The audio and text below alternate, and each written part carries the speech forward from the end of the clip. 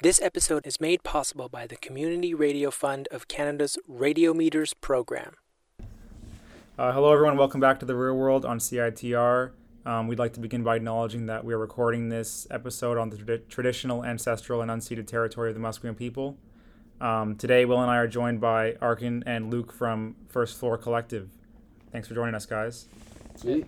Yeah, good to be here. Yeah, excited to be here. So before we start, I guess we're just going to...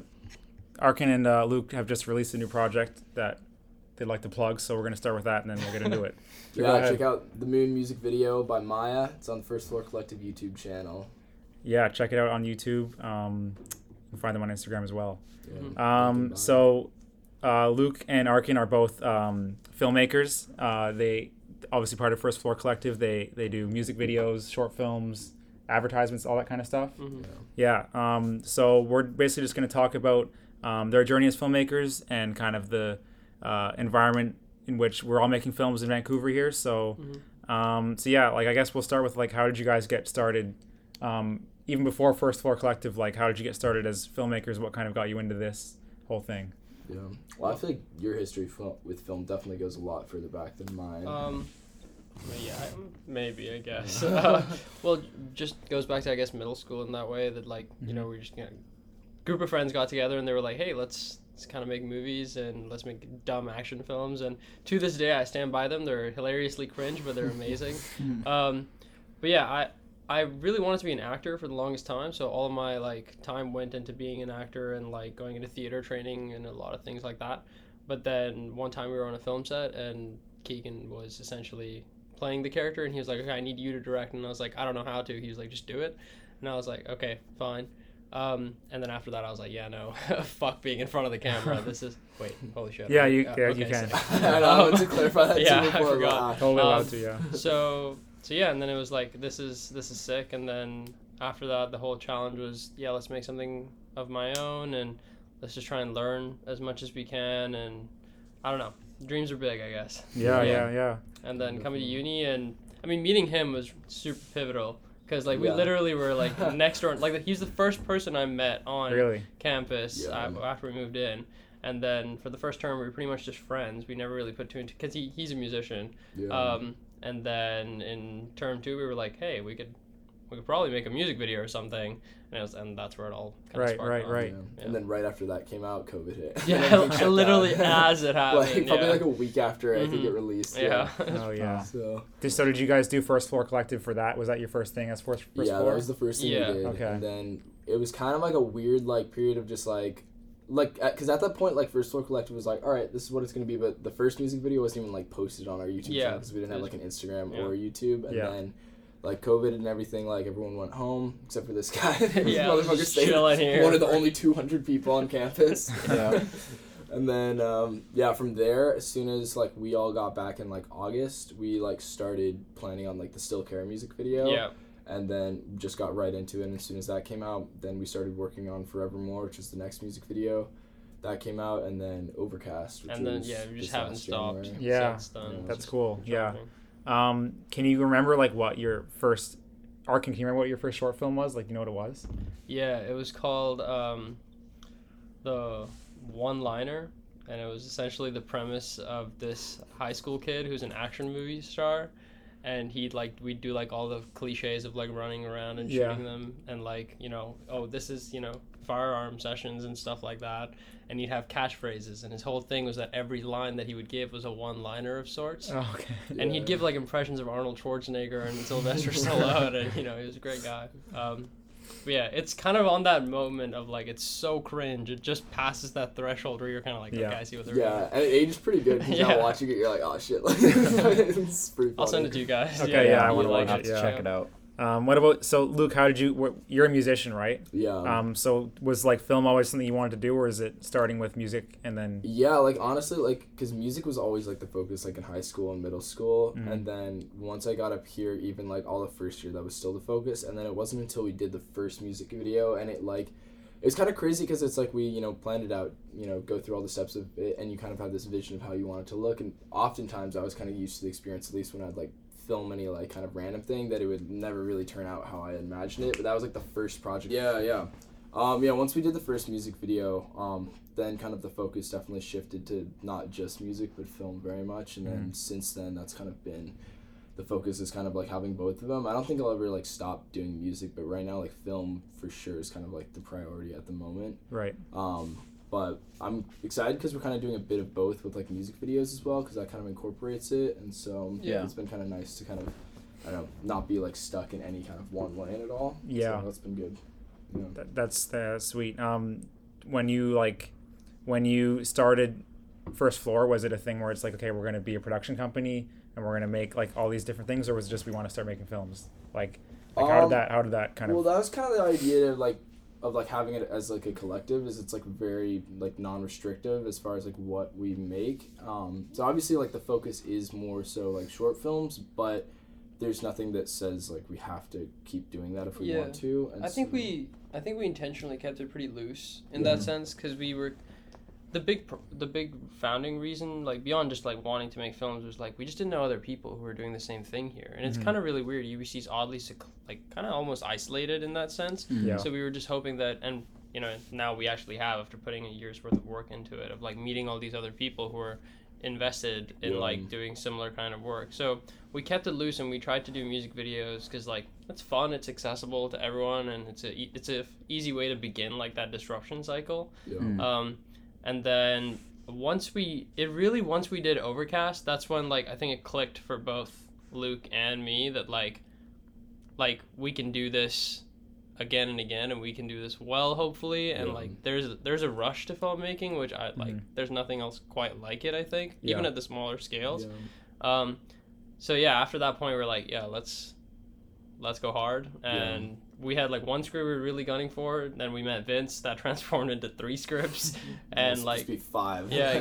So cut down to 3. But I don't know, this year's really kind of taught me that if you really want to, like, if you want to know if you want to do something, if you want to figure it out, just like do it for a little while. It'll help so much.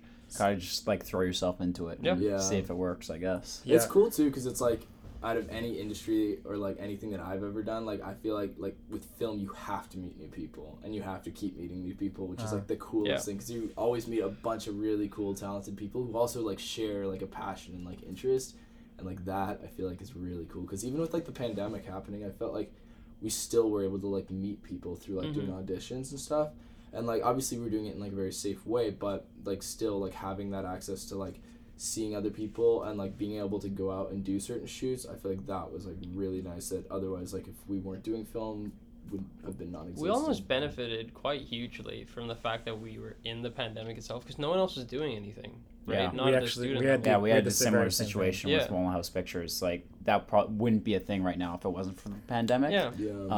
So as much as obviously that's like there's negative aspects, but really for our filmmaking as well, it like took like huge leaps and bounds because we just had more time and we had to like refocus to like what it is that we actually want to do. So yeah, it was a blessing in disguise, I guess, for us.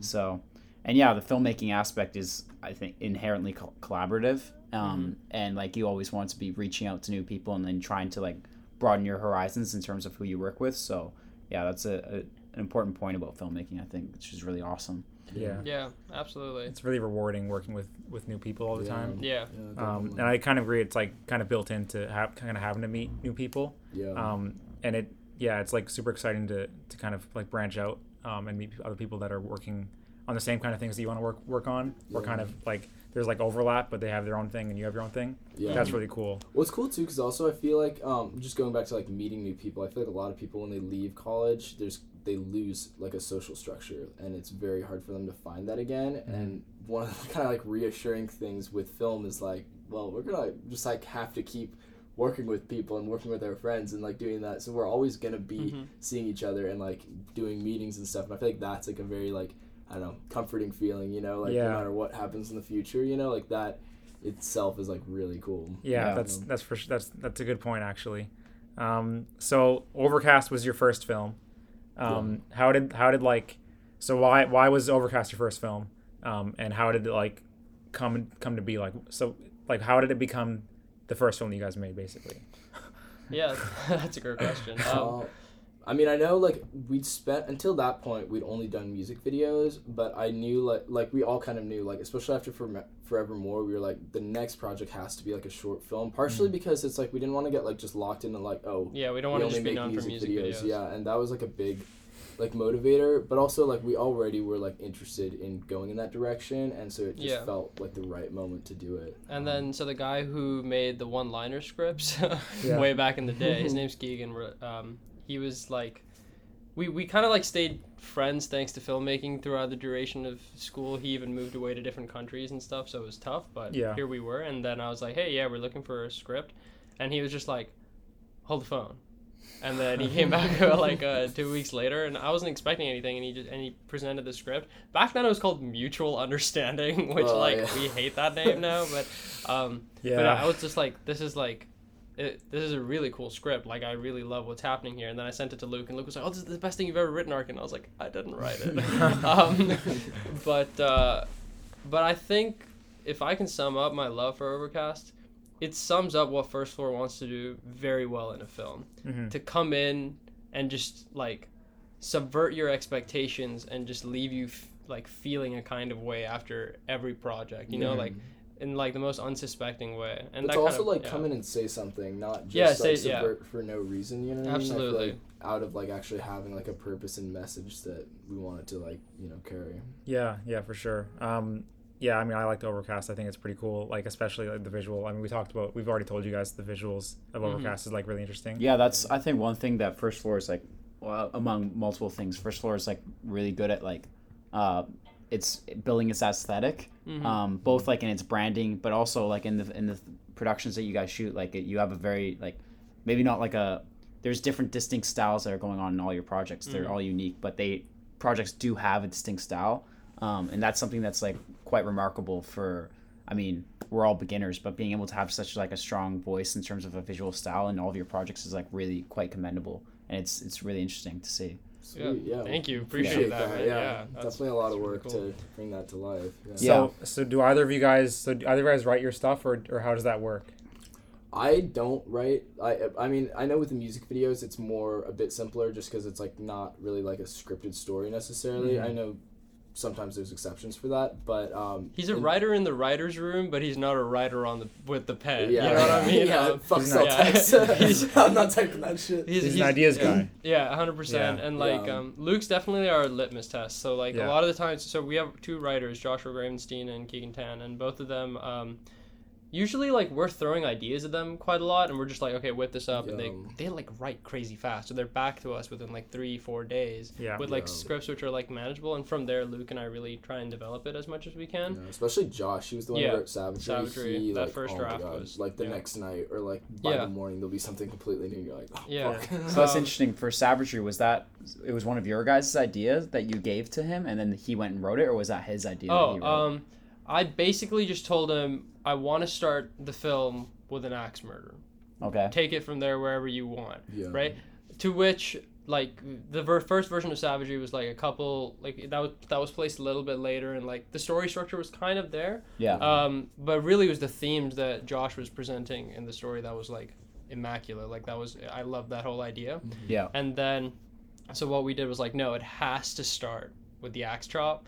And then from there, we restructured the script, and we worked on it together, and it kind of came out to be the way it was. Yeah. But yeah. That's sweet, yeah. That was one of the projects that, like, visually, like, we were like, oh, yeah, this will be sick, but it wasn't until, like, we actually, like, started, like, doing the lighting tests for it that we were like, oh, this will be sick. Yeah. We had a similar thing with our first short film with Night Swimming. Like, we didn't know how we were going to do, like, the green light from the alien ship. And then, like, we did the visual test, and I'm like, wow, this actually is, like, pretty cool.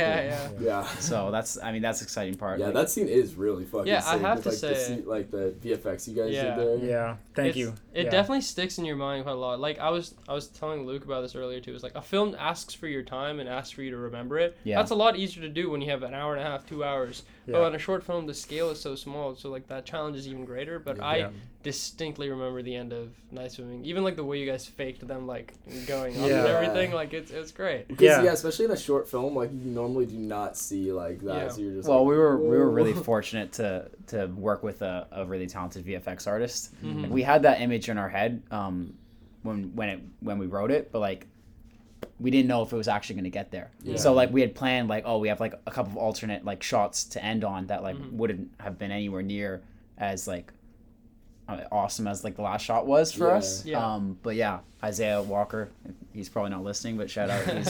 He's really awesome, and we worked with him on Howl in the Night as well. And if whenever we need a VFX shot, if he's not hammered down, swamped with work, then he'll help us out, which is really cool. You guys end on the wide, right, with the spaceship? And that whole sequence we're like pretty proud of, though. It's that for like a first film, it was pretty ambitious. But it was like really fun to kind of like challenge ourselves. Nice, that's pretty cool. Yeah, it didn't go without like it's like there was a couple dramatic moments on set. Like we had leaf blowers going to like for their hair. And so hold on, I should just say for anyone listening that has not, obviously you probably haven't seen our short film. It's called Night Swimming. It's about two guys getting abducted by an alien. So our final sequence is them getting abducted by an alien. And so we had on set we had leaf blowers to like make their hair look like they're getting sucked up by the wind, and they just died. And we were like, in the middle of 1 minute, it was in the middle of the night because we were shooting at night. We were like, everyone stopped and we're like, what are we gonna do? And then like I don't know, we just kicked into gear. Like we sent one of our PAs to go drive to someone else's house on the crew and check and see if they had batteries because they said they might have leaf blowers, and we like pivoted quickly and started filming something else, and then he came back. And what's interesting actually is that we got like clean plates without the leaf blowers, just because like, well, we can get audio here, because obviously you can't use the audio when the leaf blowers are going. And what happened was we in the edit we realized we missed one of the shots with the leaf blowers. Like we didn't have leaf blowers on, we just had the clean plate with the audio. And we had to go in there and like reframe the shot, and because obviously like because the camera was just barely on, like just to we didn't plan on using that shot. We were just going to use it as like a reference for the slate. And so the camera was like off to the side, it wasn't even looking at him. And you can probably tell there's one shot where there's no leaf blower going.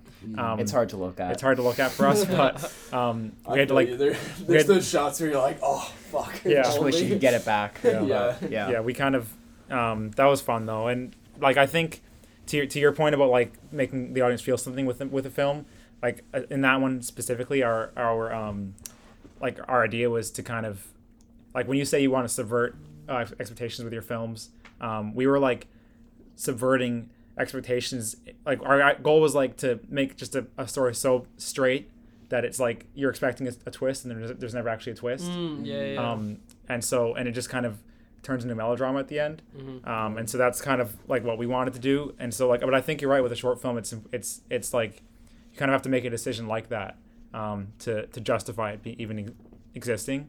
Otherwise there's no point in doing it, I think. So that's like I think that's a good approach when you're making a short film. I mean, I bet you everyone on the team hates me sometimes because they'll present an idea and I'm like, it's not practical. But like, to some extent, I don't mind being like the guy who says no sometimes. Yeah, well, it's fair. Like if someone has a script where it's like, oh, okay, we're gonna have this huge like shootout sequence, then we have to blow up this building, and then there's a car chase. It's like, dog, like that's like a 5-minute sequence, and that would take so much money and time to do. Like, But I also think like the place where you subvert expectations is more important than like what you subvert. Like every single person is so inundated with just seeing average like stock scenes of shot over shot, because at the end of the day a film needs to have two people talking, right? Without it doesn't work.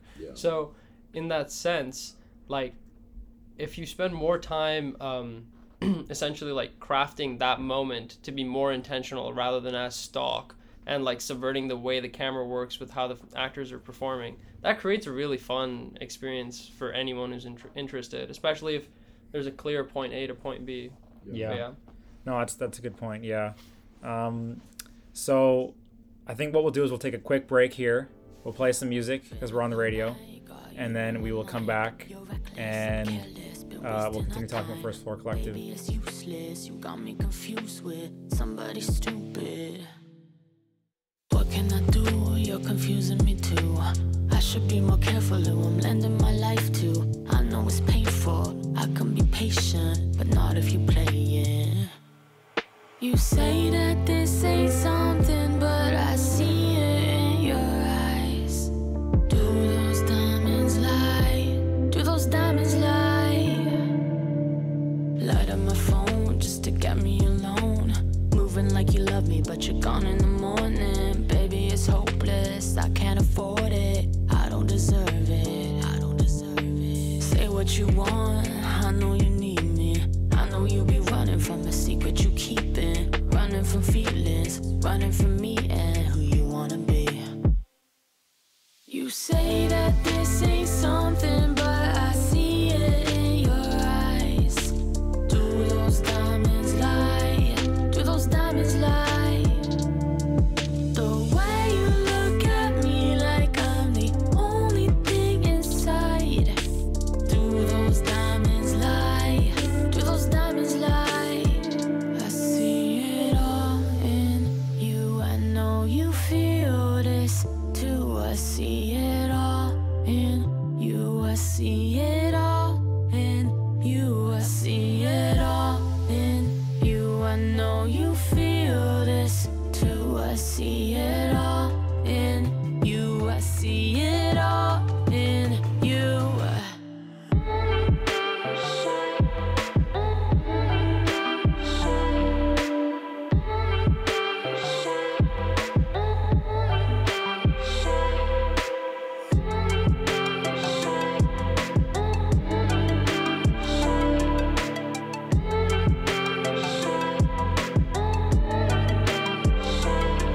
You say that this ain't something, but I see it in your eyes.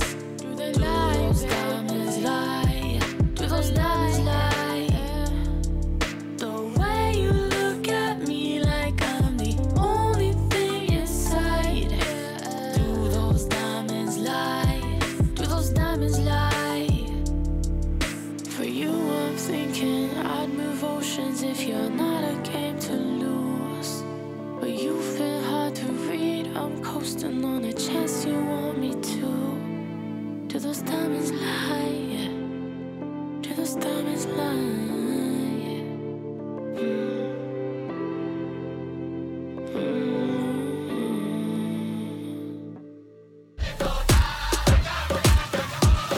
A Tribe Called Red is the hallucination with their new record, One More Saturday Night, featuring Javier Mighty, Tanya Tagak, and more, out now.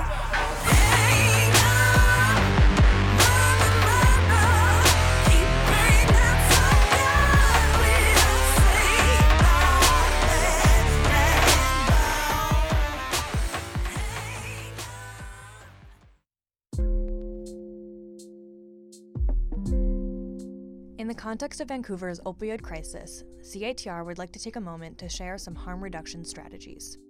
Try not to do drugs alone. When going out, let friends know what drugs you're taking and make sure someone has an naloxone kit. If you're able to, get your drugs tested before taking them. Avoid mixing opioids with alcohol or stimulants. Remember that opioids can include painkillers prescribed by a doctor, and it's possible for any drugs to be contaminated with opioids. Learn the signs of opioid overdose, which include, but are not limited to, unresponsiveness or unconsciousness, inability to speak, breathing that is slow, erratic, or has stopped completely, heartbeat that is slow, erratic, or has stopped completely, skin tone that has turned blue or gray, choking or gurgling sounds. If you think someone is overdosing, call 911 immediately. Start rescue breathing and administer naloxone if you have it. You cannot get in trouble for being on drugs, so always call 911 in an emergency. For more information about naloxone kits and training, visit towardtheheart.com. Thank you and stay safe. Okay, so welcome back to The Real World on CITR. We're joined by Luke and Arkin from First Floor Collective. So we've been talking a bit about what you guys have done, but what are you kind of like, are you working on anything right now, and what are your goals with the collective? Yeah. Well, right now we're currently in post-production for 2 short films that we shot over the summer. We actually shot them before Savagery, but right now we're getting those finished up, and then our goal is to get those out before Christmas break. And then once we have that, we kind of have like a clean slate of being able to just like work on completely fresh material. Mm-hmm. I know we have several ideas for like short films and like future projects that we want to shoot. Mm-hmm. I wouldn't say they're developed enough to like speak on it right now, but there's definitely stuff in the works, which I'm excited about, because that'll be really nice once we have these like released that we can then just completely dive into and focus on. Yeah. Right? I think it's side of First Floor that we enjoy it, because like with like adverts and like product videos, it's kind of simple because like at least the focus of whatever the story is already just laid bare. So like that's been really fun. We have like a video we're going to be producing for the Love in Public podcast that's being run. So like they have merch that's dropping, and that should be really exciting to put together. But I never really expected us to be doing like fashion ads and like music videos all the time, but like it creates a really fun balance because short films get exhausting sometimes. They definitely drain a part of you, and it is nice being able to have projects that are like small and concise that like you can finish and then release, and you still kind of have that like like we got another one done, but like it's not like I feel like it's short enough that it's like easy to stay in that first like honeymoon phase with it, you know what I mean? Like, naturally with short films you still got to find that love again for it, but it is nice to be within that week or two of entire cycle of beginning to end. Are you guys able to rewatch your short film? Like how long do you have to wait before you can watch it again after release? I think we watch it right on release. We watch it once. Right. Yeah, that's fair. That's fair. And then probably have to sit away from it for a while, for like maybe 3 or 4 weeks. I don't know. You watch it so much during the edit, and like obviously when you put the first rough cut together, you hate it. And Liam particularly is like... I was going to say, like, my process for watching our stuff starts from the day we start editing it. And without fail, and like this time I'm like very happy after we finish shooting. And then we start editing it, and I'm like, oh, this is good. And then all of a sudden you get to a point where it's like, oh, all these things are falling into place and I don't like it. And it's like really upsetting. And so at some point, I guess in our last couple of films, especially in our most recent film, I was like very unhappy with it, and I kind of just like one night, like we were planning to submit to a festival that was whatever on a Friday, and it was on like a Wednesday night. I was like, we had picture lock, we had audio, everything was like basically done, and I was just so unhappy with it that I like cut it up completely. Like after all this work had been done, I cut it up. I was telling them I took it from like 20 minutes down to 12. And so that was like really stressful because then we had to go back and do all the audio again and do all this stuff, different stuff that should be finalized before you start changing the picture. But like I don't know, I feel like that's like you have to be willing to do that. I think if there's like a thing telling you like this is not good, you have to listen to it. Comforts of not disturbing the set. Yeah, exactly. Like I feel like you have to really, like if there's a nagging thing that's telling you this has to be fixed, you have to kind of just follow through on it and fix it. I recut the whole film, and it was like stressful. We haven't actually told this person yet. But we cut something out of the film. So that's like we have not done that yet, and I'm kind of like scared of doing that. They'll find out on air. I know. So like not looking forward to that. But I was like, I think it's important when you have that nagging thing to tell you like, oh, you need to change this, like to actually follow through on it. But in terms of watching it, like, but that being said, like I once it gets to that point and I kind of like settled with it and I'm happy with it, because after I did all that, I was very happy with it. I can watch it afterwards and not feel like that anxiety. We haven't screened our films in a theater yet, so I don't know what that will be like. We are, but we're doing just a plug. We're doing the Film Society is doing a screening on November. Is it November 27th? I don't know the date. It's end of November. I'll pull it up and we'll plug it at the end of this episode. But we're doing a screening for short films produced by the Film Soc, and Will and I made a film for the Film Soc last year. So we'll be playing in the Norm Theater. And as well, the Film Society is taking submissions from students at UBC who've created films who want them to be shown in a theater. So if you have a production company or say even a collective that has made some short films and you'd like to submit them, you can email us at radio@ubcfilmsociety.ca. There'll be details on our social medias, so check that out if you have a short film and you're still listening. But we're going to be showing short films. So, like, I think that's an important thing. Like, you guys should submit a short film that we can screen. That'd be super be cool. sick to see Savagery up there. Yeah. And just, like, I'm sure you've watched it with audiences, like, smaller. Like, we've watched a couple of our films with, like, just, like, our roommates or whatever, or, like, a little bit of our cast. But I feel like it'll be a different experience when you're literally in a theater with presumably, like, 50 to 100 people. That would be, like... it'll be awesome. I think it'll be really cool because that's ultimately like you want your films to be seen by people. Yeah, like the only time we've had our film seen, we watched our film once with like lots of people at once in tandem. It was in a we did the 48-hour film festival, the Run and Gun Fest here in Vancouver, and so it was playing live online, and there were, I don't know, maybe 200 viewers online, and that was like, I would say for that film specifically, it was such a rush to get it done that I didn't really have time to like hate it, so I kind of just liked it the entire time. Yeah. So like in that case, I was like happy to watch it with people. I was like, because I was really proud of it. Yeah. So I don't know, like if we watched another one of our films with other people, I wouldn't feel good about it, but in that case, I actually felt happy with it. Yeah. I think it'd be great to have your film shown. Yeah, that'd be super cool. Absolutely. Yeah, in front of a bunch of people. Yeah, like invite as many people as you can to come watch it. Yeah. Ship the family over from India.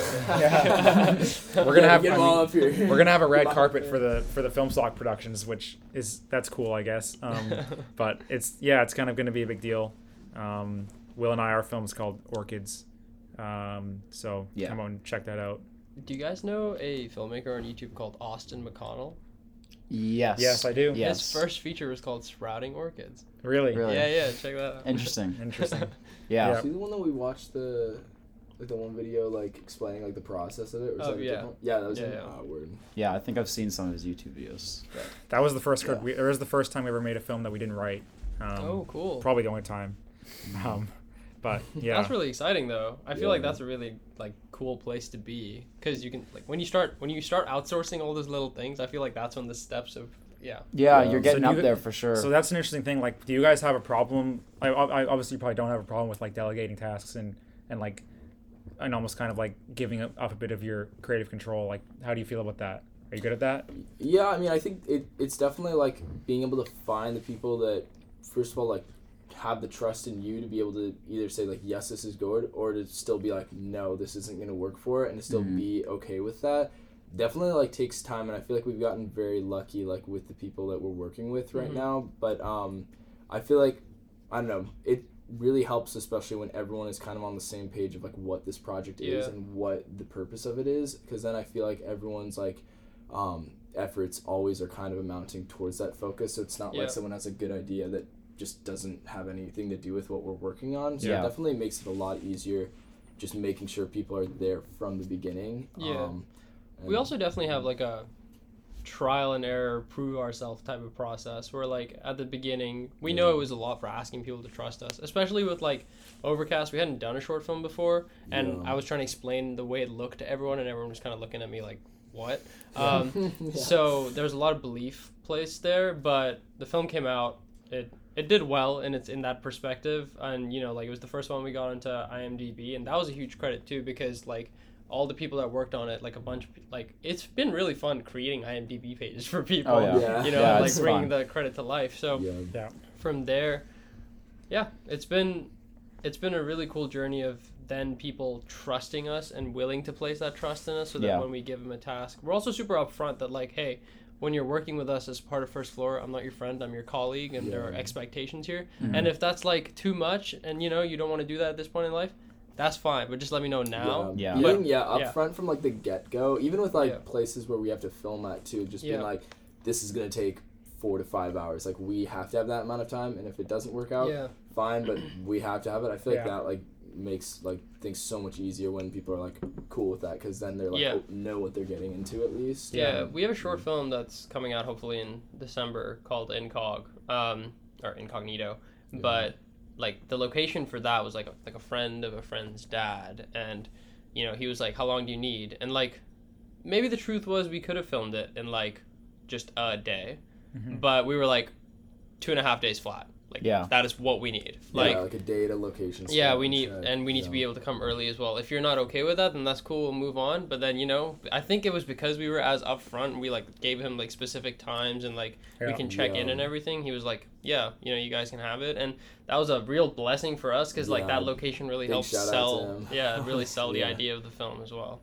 Yeah, sweet. We have an interesting first location story also. We like Night Swimming is like pretty good location in my opinion. I think it's like this overlook over this farmland, and we actually had to like we were looking around on Google Maps and we found it, and then we just went over to it, and it looked like an abandoned property, but we found out it was someone owned it, and we had to we knocked on the neighbor's door, and there was this well, we didn't really knock on the door. They had like a super long driveway up to the house, and they had like a buzzer by their gate. It was this and it was this like psycho moment where you see the little shadow in the window move. Yeah. Oh wow.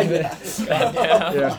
And this was at night too, and it was like, oh, this is weird. And we had just been fresh off of trespassing on that location, trying to check it out. So, but ultimately, we got the location, and the punnets, they were awesome. They let us use it. Nice. But yeah, like the location stuff, that's really important, and I think you're right about the communication. Like same with us, we communicated with them exactly what we needed. I think that's like valuable, but. And then to bring it back, I guess, to like working with collaborators, like you guys both talked about trust, and I think that's like a huge thing. It's just finding people that you can trust and that you like share similar sensibilities with, so that like sometimes you might not see it like when it's like first being pitched to you, but like having that like little bit of trust and having like being able to follow through on something like that, I think is like really important. So yeah, absolutely. I mean, you guys had Juan on the show, and he's working with us now, and like, he's got such an amazing amount of energy, and he just wants to like put it all out there, and like he wants to grow as an artist and everything, and it's been really exciting to work with him and see that energy, because like he definitely, like, that's kind of what I mean, where he kind of like came to us with that level of trust of like, hey, he trusts you guys for sure, like I'm ready to do whatever the fuck, and we were like, I'll take that. I'll take the guy who's willing to do whatever the fuck to be a part of the process than someone who's just like, oh, maybe I like sound, maybe I like this. Because that's good. Yeah. Plus, like, I feel like the more open like we all are about like our philosophies on like how things should be, I feel like the more like we have to work off of, or like are able to communicate about like, oh, okay, like this is where they're coming from. Yeah. Makes it a lot easier for sure. So with so you got 2 films coming out, correct? Can you like give us any idea of like what is coming down the pipe? Like, what are they going to be like, or is that still totally? Nah. No, you can't do it. We'll keep it hidden. Yeah. Are they? Can I ask? Are they like genre films, kind of like you've been doing? I'd say one of them is One of them is okay. Yeah.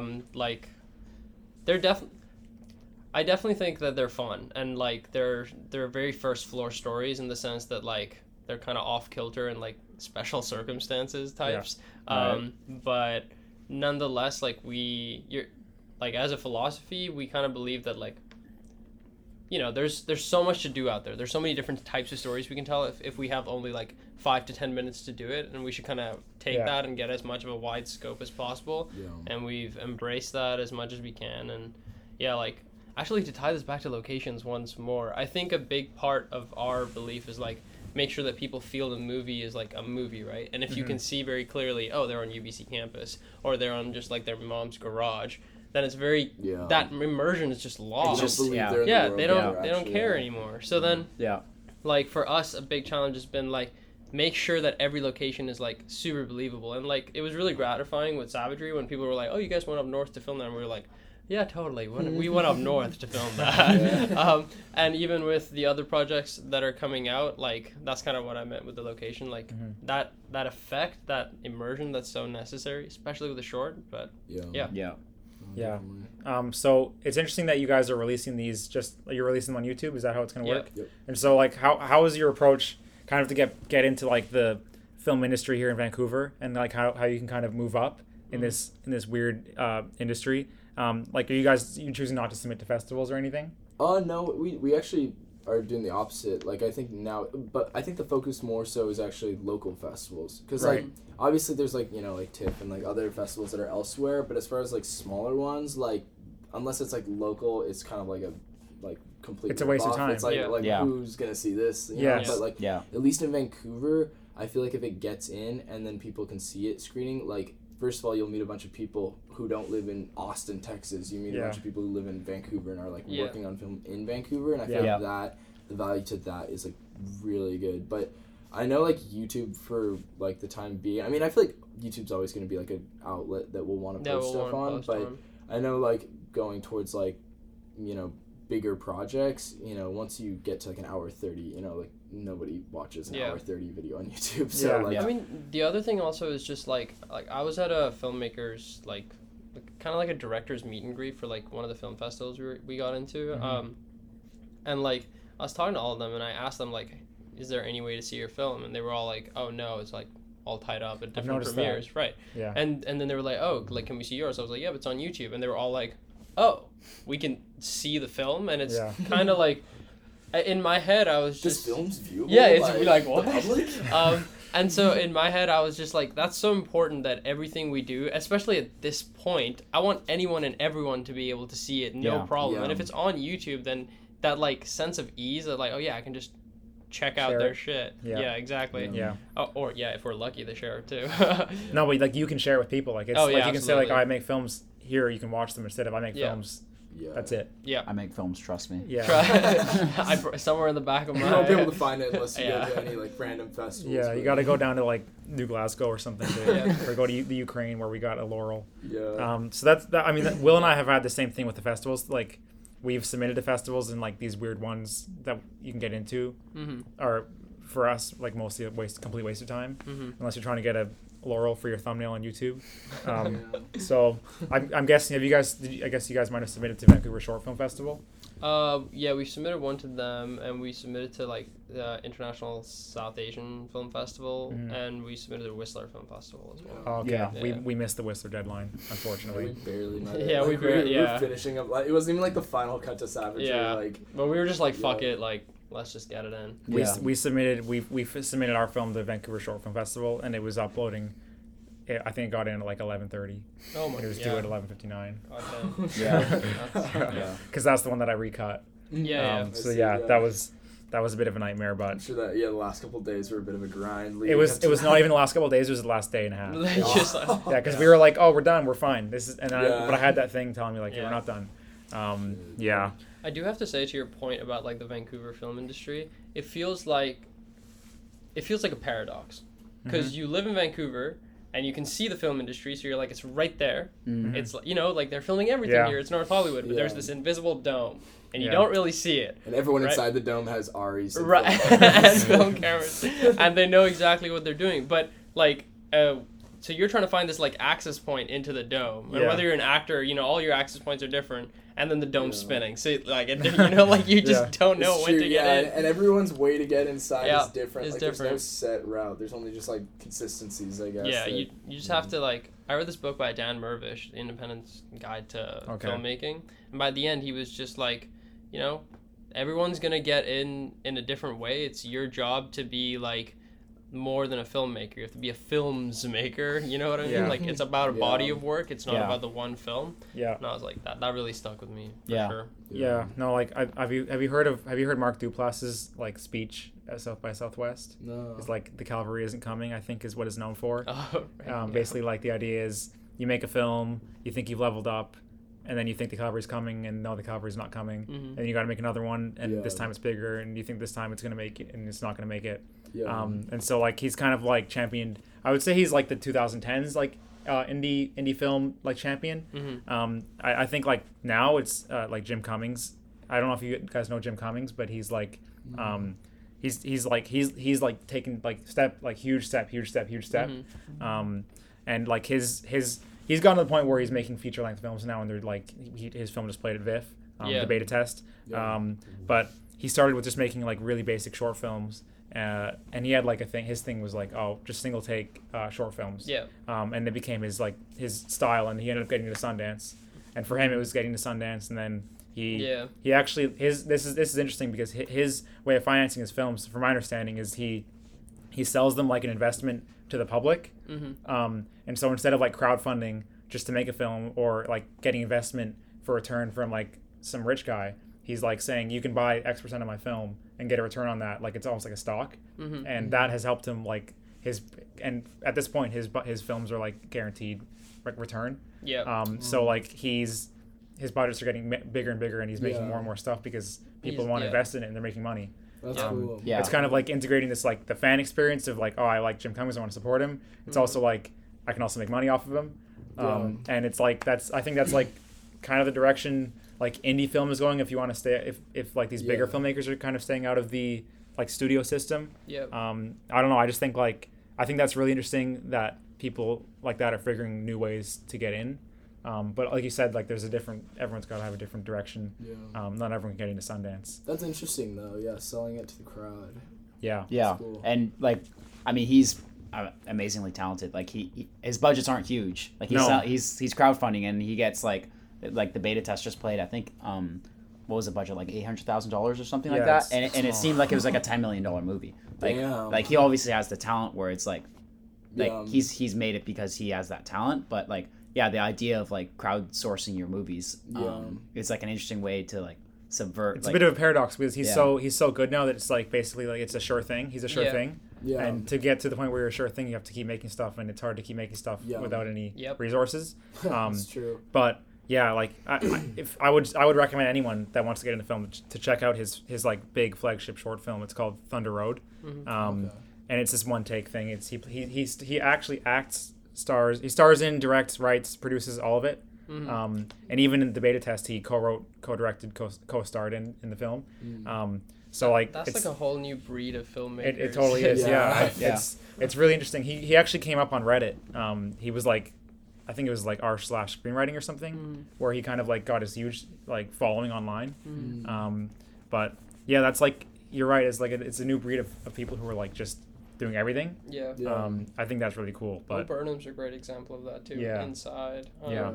I honestly think it's because like every single one of us in this room is like, I don't know, we were too young to be like on the early days of YouTube, so we kind of got to see how that rose and fell. Yeah. And so we kind of know some of the mistakes that the first generation kind of made. Yeah. So for us, we kind of know that we have to film and edit and write our own stuff, just because like it's easier to rely on ourselves. And then once you do it, in the back of your head, you know you can do it again. So plus, like, the more you do that and just understand all the steps of it, I feel like it just becomes that much easier. And then when eventually, hopefully, you have people doing those jobs, you have an understanding and like a respect for what they're doing and like and an ability to communicate with them. Absolutely. Like in a meaningful way. Speak the language of everything. Yeah.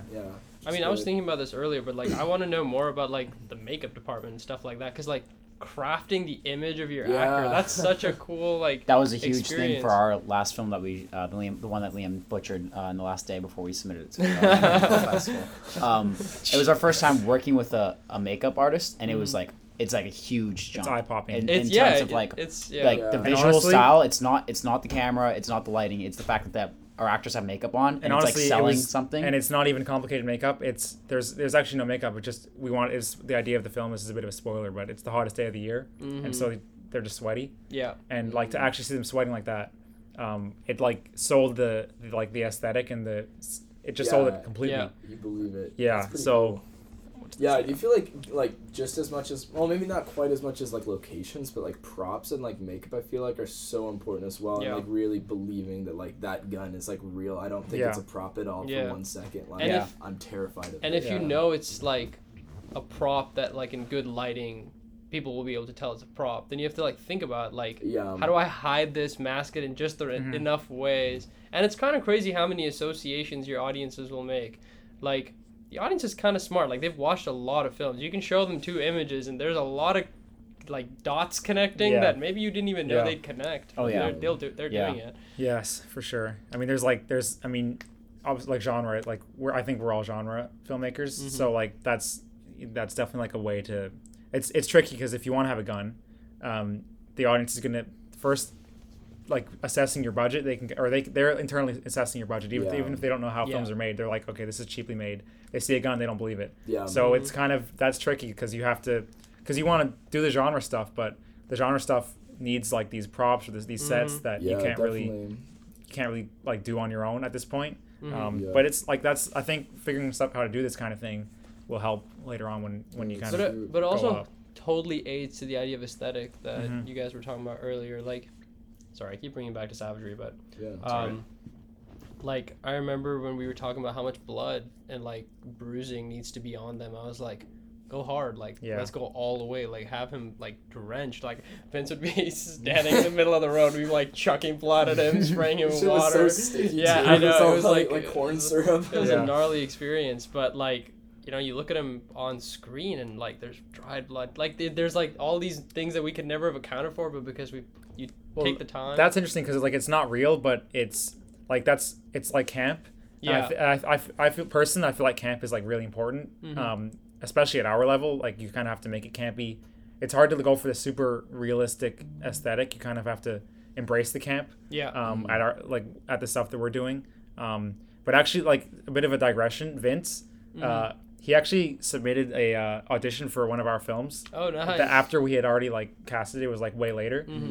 But yeah, I was interested. I was like, oh, that's the guy that submitted an audition for our film. It was like really interesting to see him in Savagery. Yeah. What's it like working with him? Is he good? He was good. It was really great working with him. I know like because at first like the idea was like he pitched like working like doing several short films together, and then. But for a bit, we hadn't seen anything that he'd like acted in. So there was kind of this period of like, oh man, like hard to trust him.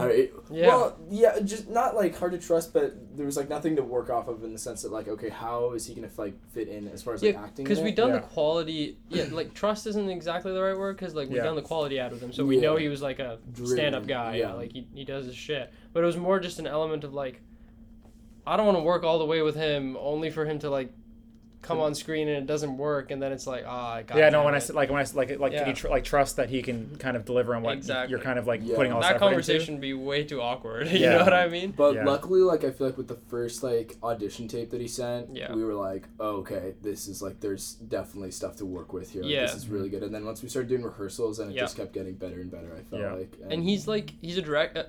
Nice.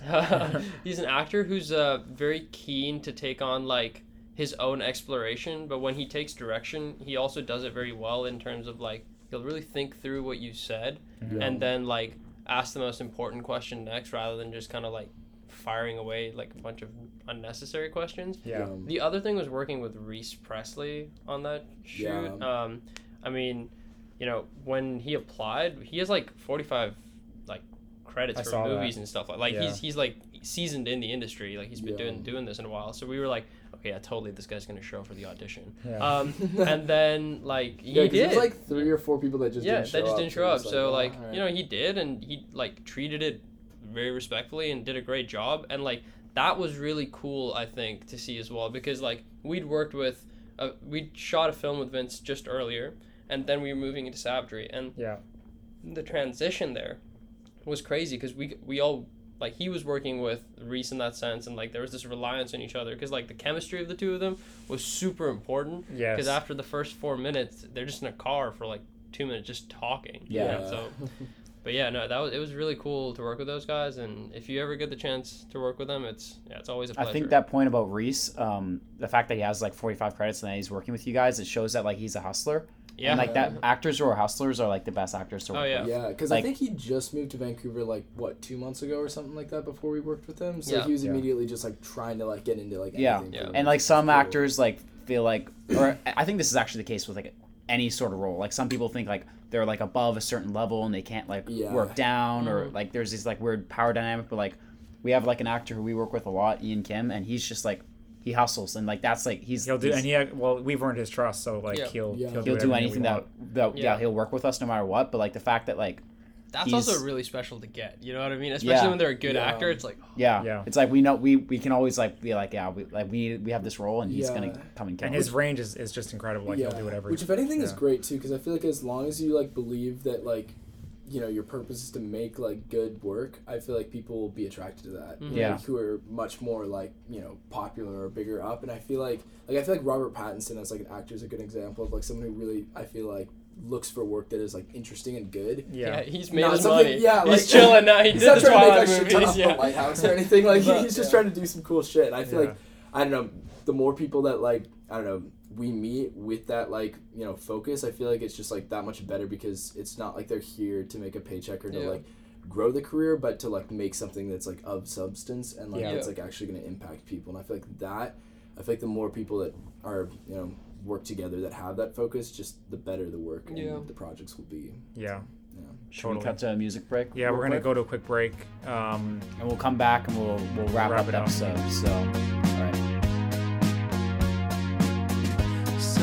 Out there worth pursuing.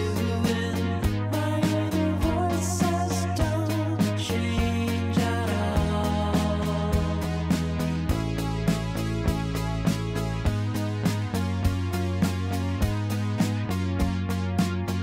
So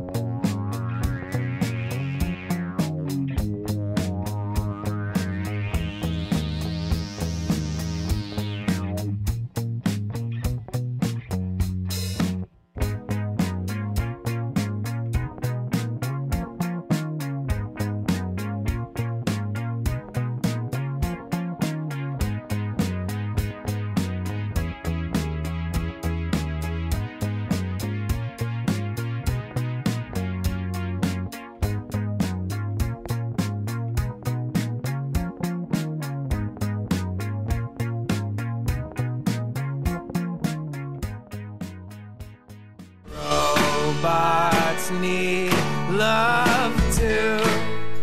This is Dan Mangan, and you are listening to CITR 101.9 in Vancouver and surrounding university area. They want to be loved by robots.